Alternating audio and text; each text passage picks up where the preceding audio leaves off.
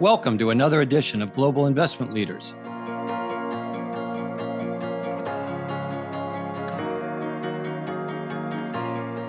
Hello all, and thank you for joining me for another edition of Global Investment Leaders. I'm Chaz Burkhart, CEO of Rosemont.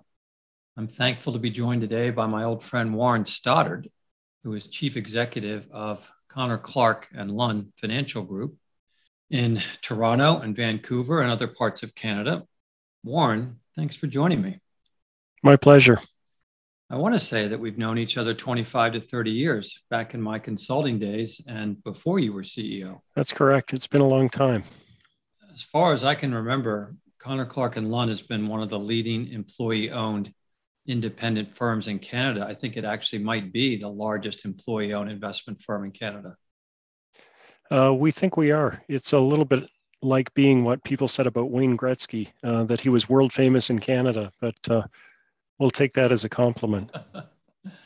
Well, I know in conversations with you, one of the things that you've pointed out is that while your Canadian success is nice to have and impressive, I think it's your global success and the fact that you've built both global strategies and a relatively global client base that might be more impressive.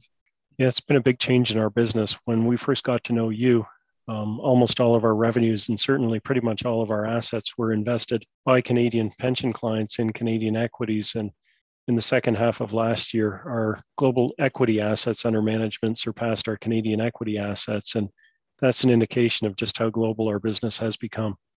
I think looking back 30-ish years ago, Warren, when I got to know you, the firm was maybe $15 to $20 billion. It was an institutional, as you said, Canadian securities-oriented business with the primary client base being Canadian. You were just starting to go overseas and out of the country. And now it's a $100 billion plus global enterprise with multiple affiliates that you have acquired and tacked on through the development of CC&L Financial Group. So maybe you could give us a little bit of a sense of how you've built the business over time and kind of what your aspirations have been.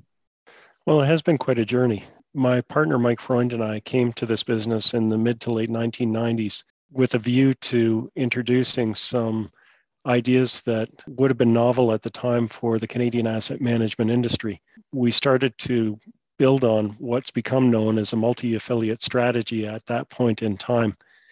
Around the turn of the century, at the end of the first tech boom, we were early on, but had some promising signs in the multi-affiliate approach that we launched up to that point in time. But the majority of the revenues of the business were still coming from a single Canadian equity product that experienced a catastrophic performance break. And never once to waste a good crisis, we used that example or opportunity rather to really start afresh with a blank sheet of paper and say, if we were going to optimize our ability to be successful going forward, what would we do? And the decision was to organize the business around the idea that we'd be successful if we got as good as we could at attracting and retaining talented individuals.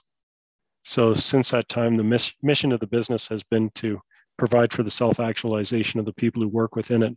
And we're confident that if we do that, we're going to have a successful enterprise. Give the audience a sense of how the business breaks down in terms of the asset base and roughly how much is in the relative affiliates or the various affiliates businesses versus the home business of Connor Clark and Lunn. The Connor Clark and Lunn Investment Management, the founding business, is an affiliate like all others. It represents the largest part of our assets under management. It might be more instructive to talk about where our revenues come from, which is kind of interesting. It's not quite a quarter, but it's close to 25% from each of public markets, investment products, private markets, high net worth, and the returns on investments that we make as principal on our own balance sheet. I think that last part actually is a relatively unique aspect to your business. So what kinds of investments do the partners make? We invest alongside of our clients in the private market asset classes where generally clients require that we have skin in the game. And we provide seed capital to our affiliates so they can establish records in public markets products that they think are promising. So you are making effectively GP commitments alongside your clients into relative or varying hedge private equity real asset investments. That's correct. How long have you been doing that? Oh gosh, 10 or 15 years since we began to get into the private markets businesses. In fact, our first investment in private markets was made wholly from our own balance sheet. And that was in a 150 megawatt run of the river hydro project that's located in British Columbia, Canada. One of the things I would think would be interesting and challenging for you as chief executive is how you allocate capital when you have capital demands for various private market projects, when you've got an institutional business to support, a wealth management business to develop, and other affiliates to prospect and potentially take into the fold versus the ones you already have. Seems to me like there'd be a lot of demand for capital. Yeah, it's a really significant challenge and something that we are having a bunch of discussions on currently. And it relates actually to how much capital we think we need to keep in the business. And then is there a priority around how it should be deployed and what the criteria are that we should be using to evaluate investments. What's interesting, though, for us is that we've generally had more cash than we've had good investments. So it's actually been an irritant for some that we've maintained for the last several years, 9-figure cash balances on the balance sheet. Which is unusual, as you would know. And that maybe brings us back to the question around making other investments or acquisitions. What are some of the key criteria that you are looking for in a new affiliate, a new organization to join the fold, or kind of what would be some of the key descriptive aspects of the ones you have? Well, when we're looking at new relationships, and these same criteria would apply to all of our existing relationships, it's always 3 questions in sequence. And the first is, are these folks that we would want to work with, and do they want to work with us? In other words, do they understand the nature of the relationship and see value in the functional division of labor that's represented by the partnership that we have? Do they think that this is going to optimize their ability to create value over time? And if they don't think that that's the case, then odds are they're not going to be good partners, and we can't be good partners to them. The second criterion is, are they good at what they do? As we know, not everybody is in this industry, and you need to make sure that you're going to be able to deliver value if you expect to have a successful business. And then the third is, do we think that this is a business opportunity in which we can, build some client assets and revenues over time? That's inverse to how many people go about it, where they think about product and geography and market first and partnership third. Or they think about it in terms of, well, what's available and what are bankers showing me, or what shows up on my doorstep, and what does it cost? That's right. How does cost and valuation factor into your thinking? Well, often we're building businesses as opposed to buying them. And what we know we don't want to do is finance the retirement of those who are choosing to depart the business, leaving an obligation on the part of those who remain. It's an interesting comparison in that, I think there have been very few high quality commercial grade startups or new endeavors in our industry broadly over the last 10 plus years. 15, 20 plus years ago, there seemed to be many willing entrepreneurs. Do you see the same thing, kind of trends among the folks that you're talking to? And is that one of the reasons why you're maintaining such large cash balances, is because it's just so hard either to find high quality folk or folks that are really willing to be more entrepreneurial and start things with you? Well, there's no question. There are more people who say they would like to be entrepreneurs than actually want to have that experience, because it means some element of sacrifice and risk and a concession probably to some of the creature comforts that they could have within a traditional employment environment. Yeah, I find the same thing. Once you kind of get out the pencil and sharpen it a bit in terms of how people expect to be paid relative to what they might be offered in the marketplace and what recruiters are bringing to them, and just the absolute risk of it all. There's risk in everything, but there's particularly strong risk in starting a new venture or morphing a company, changing your objectives in partnership with a new business. And out you go, and you don't know if you're going to be successful. But I think probably like us, one of the things that we both look for is alignment. And alignment's actually another tough thing to find, I find. Really hard. And I think that's been one of the secrets to our success, is being very focused on establishing cultural and structural alignments of interest between ourselves and our partners and within all parts of our organization. So you really don't want to leave any daylight in between the desired outcome and the things that are likely to motivate individuals. What are some of the investment strategies or new markets areas that you would like to do more in, if you could? Well, I think the area of what are called active specialties remains interesting. So these can be public markets products that might be described as absolute return or relative return, but in areas where opportunities are less mined out, in part because the universe of investable securities is large and the capacity for any one individual strategy is relatively small. So I think of global small cap or international small cap as being in that category. Frontier markets could be. I think absolute return alpha strategies are very interesting now, and especially as people become a little bit disenchanted with large cap developed market, equity, and fixed income betas.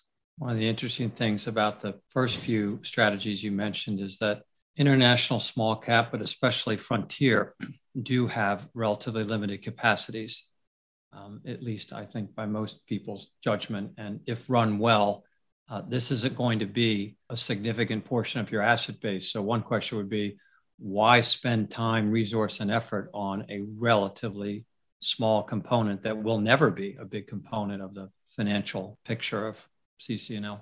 Well, it might be the combination of those things that you need in order to meet your clients' needs. And I'm thinking more particularly about the high net worth space, where our clients ask us to compile the portfolio that will meet their risk and return expectations.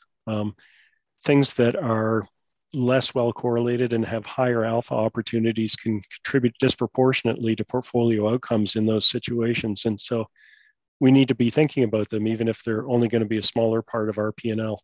We look back again over time, and Connor Clark and Lunn is now roughly 40 years old, and you are on your second generation of ownership and leadership, I believe. Larry Lunn, Gord McDougall, other founders were the first. You and Mike Freund are the second, and my gut is that you've probably got the third generation in the wings, and you've got some pretty good depth that you're working on.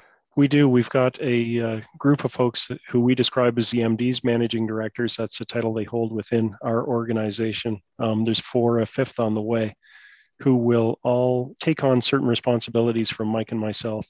It's a belief of ours that you don't replace people, but you do have to bring succession to the functions that were being performed by folks who move on to retirement. And while Mike and I could be broader generalists and split the duties up between the two of us, we know that the business is larger, more complex, and it requires more specialized knowledge in particular areas. So there are going to be a larger number of leaders in the next generation of the business than there were in this one. And you know, they're going to be focused in different areas. I mean, marketing and product development was something that was almost an afterthought 20 years ago, and it's a big part of what we do today. Well, as you know, Warren, it's incredibly rare in this business to find a 3-generation or even a 2-generation employee-led business of real means. So to have $100 billion, 100% employee-owned business is very unusual. What do you attribute your sustainability to? And when we get through that, then I'll ask you why you have foregone, I'm sure, plenty of M&A opportunities and a chance to create great liquidity for you and your partners. Yeah, I mean, I'll take a step back and say, as a multi-boutique, we face a succession challenge at two levels. At the parent entity, we don't describe it as a parent, generally speaking. We talk about being partners with our affiliates, but technically that's a relationship. And at the affiliate level. At the affiliate level, we're actually into our 5th generation of ownership within the founding business, Connor Clark and Lunn Investment Management, through an internal transition mechanism that works really well, allows for equity to be transferred between partners on an annual basis in small amounts and an overall transition over multiple years. The parent entity is a corporation, not a partnership, wholly owned by people who work within the business. And we're very mindful of the fact that the most common reason for firms to go from private to acquisition by a larger or public entity is that they fail to address the ownership succession challenge. What we've done is provided for a mechanism and a business strategy that should allow it to take place. What it means is that nobody is compensated through equity ownership of the parent. And in doing so, we're able to retain 100% of earnings on an annual basis. So we don't pay a dividend at the parent. And those financial resources are available annually to repurchase shares from those who retire or leave the business otherwise. Well, what's interesting about that, and that is also unusual, in that you are not taking significant gains or at least significant distributions from the parent to pad people's compensation and total income packages. which obviously the economics have grown to be quite substantial. Does that basically take significant pressure off the up and coming partners' ability to afford, ability to leverage themselves? It just seems to me that you've kind of turned this argument around to not what kind of a mechanism could we set up that might be a discount to fair market value and where the M&A world might price us, but it's really more about what would keep Connor, Clark, and Lund going. That's exactly it. And it's the way we think about a lot of problems is understand the objective and set the strategy to meet that objective. I think a lot of folks jump to tactics first and then back into the objective. So we said if we want to maintain the business to be 100% owned by the people who work here, then we're going to need to make some concessions with respect to claims on current cash. And we need to provide a mechanism that supports the assertion that we are making that we want to keep it as a private company. It's highly unusual. I've now used that term at least 3 or 4 times in this conversation, but it really is. And you know that both from the bankers that call on you and looking at your competition and reading daily about what goes on in our business. And there is, even from some of the employee-owned peers that you have had in Canada over the years, people like Jarislowsky Fraser and Phillips Hager and North and other substantial businesses.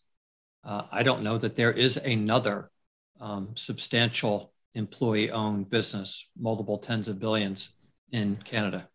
The next one down the list is considerably smaller, and this is a real change. You know, when I entered this industry in Canada 28 years ago, there were a number of employee-owned firms of substance, and they have one by one either failed through poor execution or ended up being acquired, like Jarislowsky or Phillips Hager and North, by large financial institutions as a way of providing for ownership transition. Which can be done very well and can provide for great outcomes, not just for the sellers, but for the rest of the business if they're in fact adding resource capability and providing the clientele of those companies with basically better solutions and putting them in better position than they otherwise would be. As you know, that's often not the case. It's often a case of very different agendas. That's right. And we're really mindful of that. And not being at the behest of somebody else's agenda has allowed us to think longer term and make sure that there's not a conflict of interest between how we'd like to operate the business and how an external shareholder wants us to. It's a relatively unique position. It's one that's been taken by some old line firms in the U.S. industry like GMO, Dodge & Cox, Capital Group, and some others, but not many. Not many really in the history of relatively large and successful U.S. investment firms. Yeah, and to be fair, it's not without challenges. As you get bigger, we're going to be close to 800 people towards the end of this year, and maintaining that culture that we had when we were smaller through a period of significant growth is, you know, it's a problem. It's a high class problem, but it's still a problem. What are some of your near-term aspirations, kind of given the success that you and Mike have driven and overseen? You know, what's the next act? Oh, management succession is our biggest challenge. The first time that I had a discussion with Larry Lund about coming to work in the business, the day before there was a quote in the newspaper that I cut out and I showed him, and to this day I have it sitting in my desk. And it says that succession is the final test of greatness. And it was a lot more fun when I could needle Larry with that. And now that's the challenge that I face. So it's very much on my mind that we achieve this and leave a business, and really importantly, that enables others to have the same chance that I did. And so not looking to leave a legacy or try and reach out from the grave to influence how people operate the business in post my departure, but I'm really conscious of the fact that whether folks have been here a year or 20 years, they've made a contribution to the success that I've enjoyed. And so I have an obligation to make sure that their careers aren't coterminous with mine and they have a chance to have the same fulfilling experience that I had. What are clients telling you? Maybe most important to view it from the client's lens. What are your clients and those prospects that you'd like to work with telling you about your firm and what you need to do or what you need to offer to continue to be vital and important to them? Product relevance is critical, and they're not always going to be able to figure out how products should evolve on their own. You know, the famous Henry Ford statement about if I asked people what they wanted, they would have said a faster horse. Well, nobody was telling us to get into private markets 10 or 15 years ago, but people knew that they were going to find attractive a alternative that provided less well correlated returns at levels that were superior to what they could find in the public equity or debt markets. So I think if you consider what the clients are looking for, which in every case is real returns, then that'll lead you to seek out opportunities to maintain a product offering that's vital and relevant. And how does that thesis, Warren, differ in Europe versus Canada versus Asia versus the US? Oh, well, different products are represented in client portfolios in different ways depending on the market, and history and market structure play into that as well. It's easier for us to have identified, for instance, a situation in Canada where clients were truly underrepresented in real estate, notwithstanding the challenged situation of fixed income that was bound to unfold eventually. I think it's just instructive to think about the effort and the specificity of the varying markets in which Connor Clark and Lunn has clients around the world.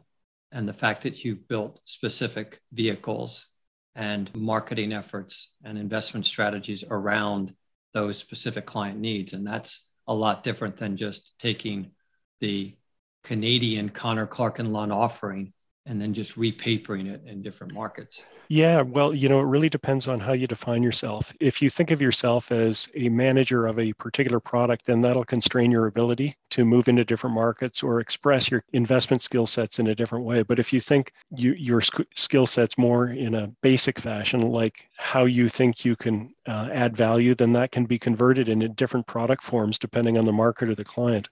We have a quantitative equity capability that we sell as a long-only Canadian product. We sell it as a market-neutral global product. We sell it as an emerging markets extension product, but they all run off the same engine.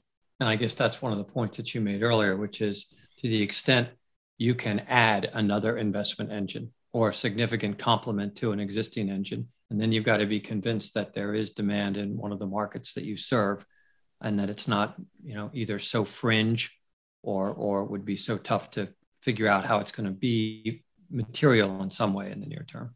That's right. And as we've gotten bigger, we've been able to look to smaller and nichier strategies. At the outset, it was just about providing an alternative style within Canadian equities. Now we can do something that could be very niche in the absolute return space and still find a home for it. I think it's really been a very attractive place to work.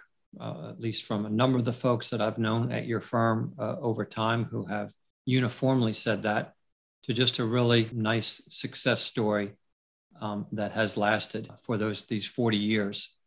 And I hope that there are another good 40 years post your leadership and post my time here. But I really appreciate, Warren, you spending a little bit of time with me today to talk about the firm and how you've built it.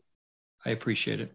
Yeah, it's my pleasure. And in that 40 years, there really have been two 20-year periods. And Lunn's greatest gift to us was the ability to understand that the second 20 years of the firm's existence were going to look a lot different than the first 20. And I think for my partner, Mike, and myself, we know the next 20's got to look a lot different than the last 20. And we hope we can continue to be successful, but it means being open-minded and continually questing to understand what we need to do to maintain that relevance and vitality going forward. I think it's the mark of a good leader, and you and Mike have been that. So congratulations, continued good wishes, and look forward to seeing you before too long. Thanks, Chaz. Likewise.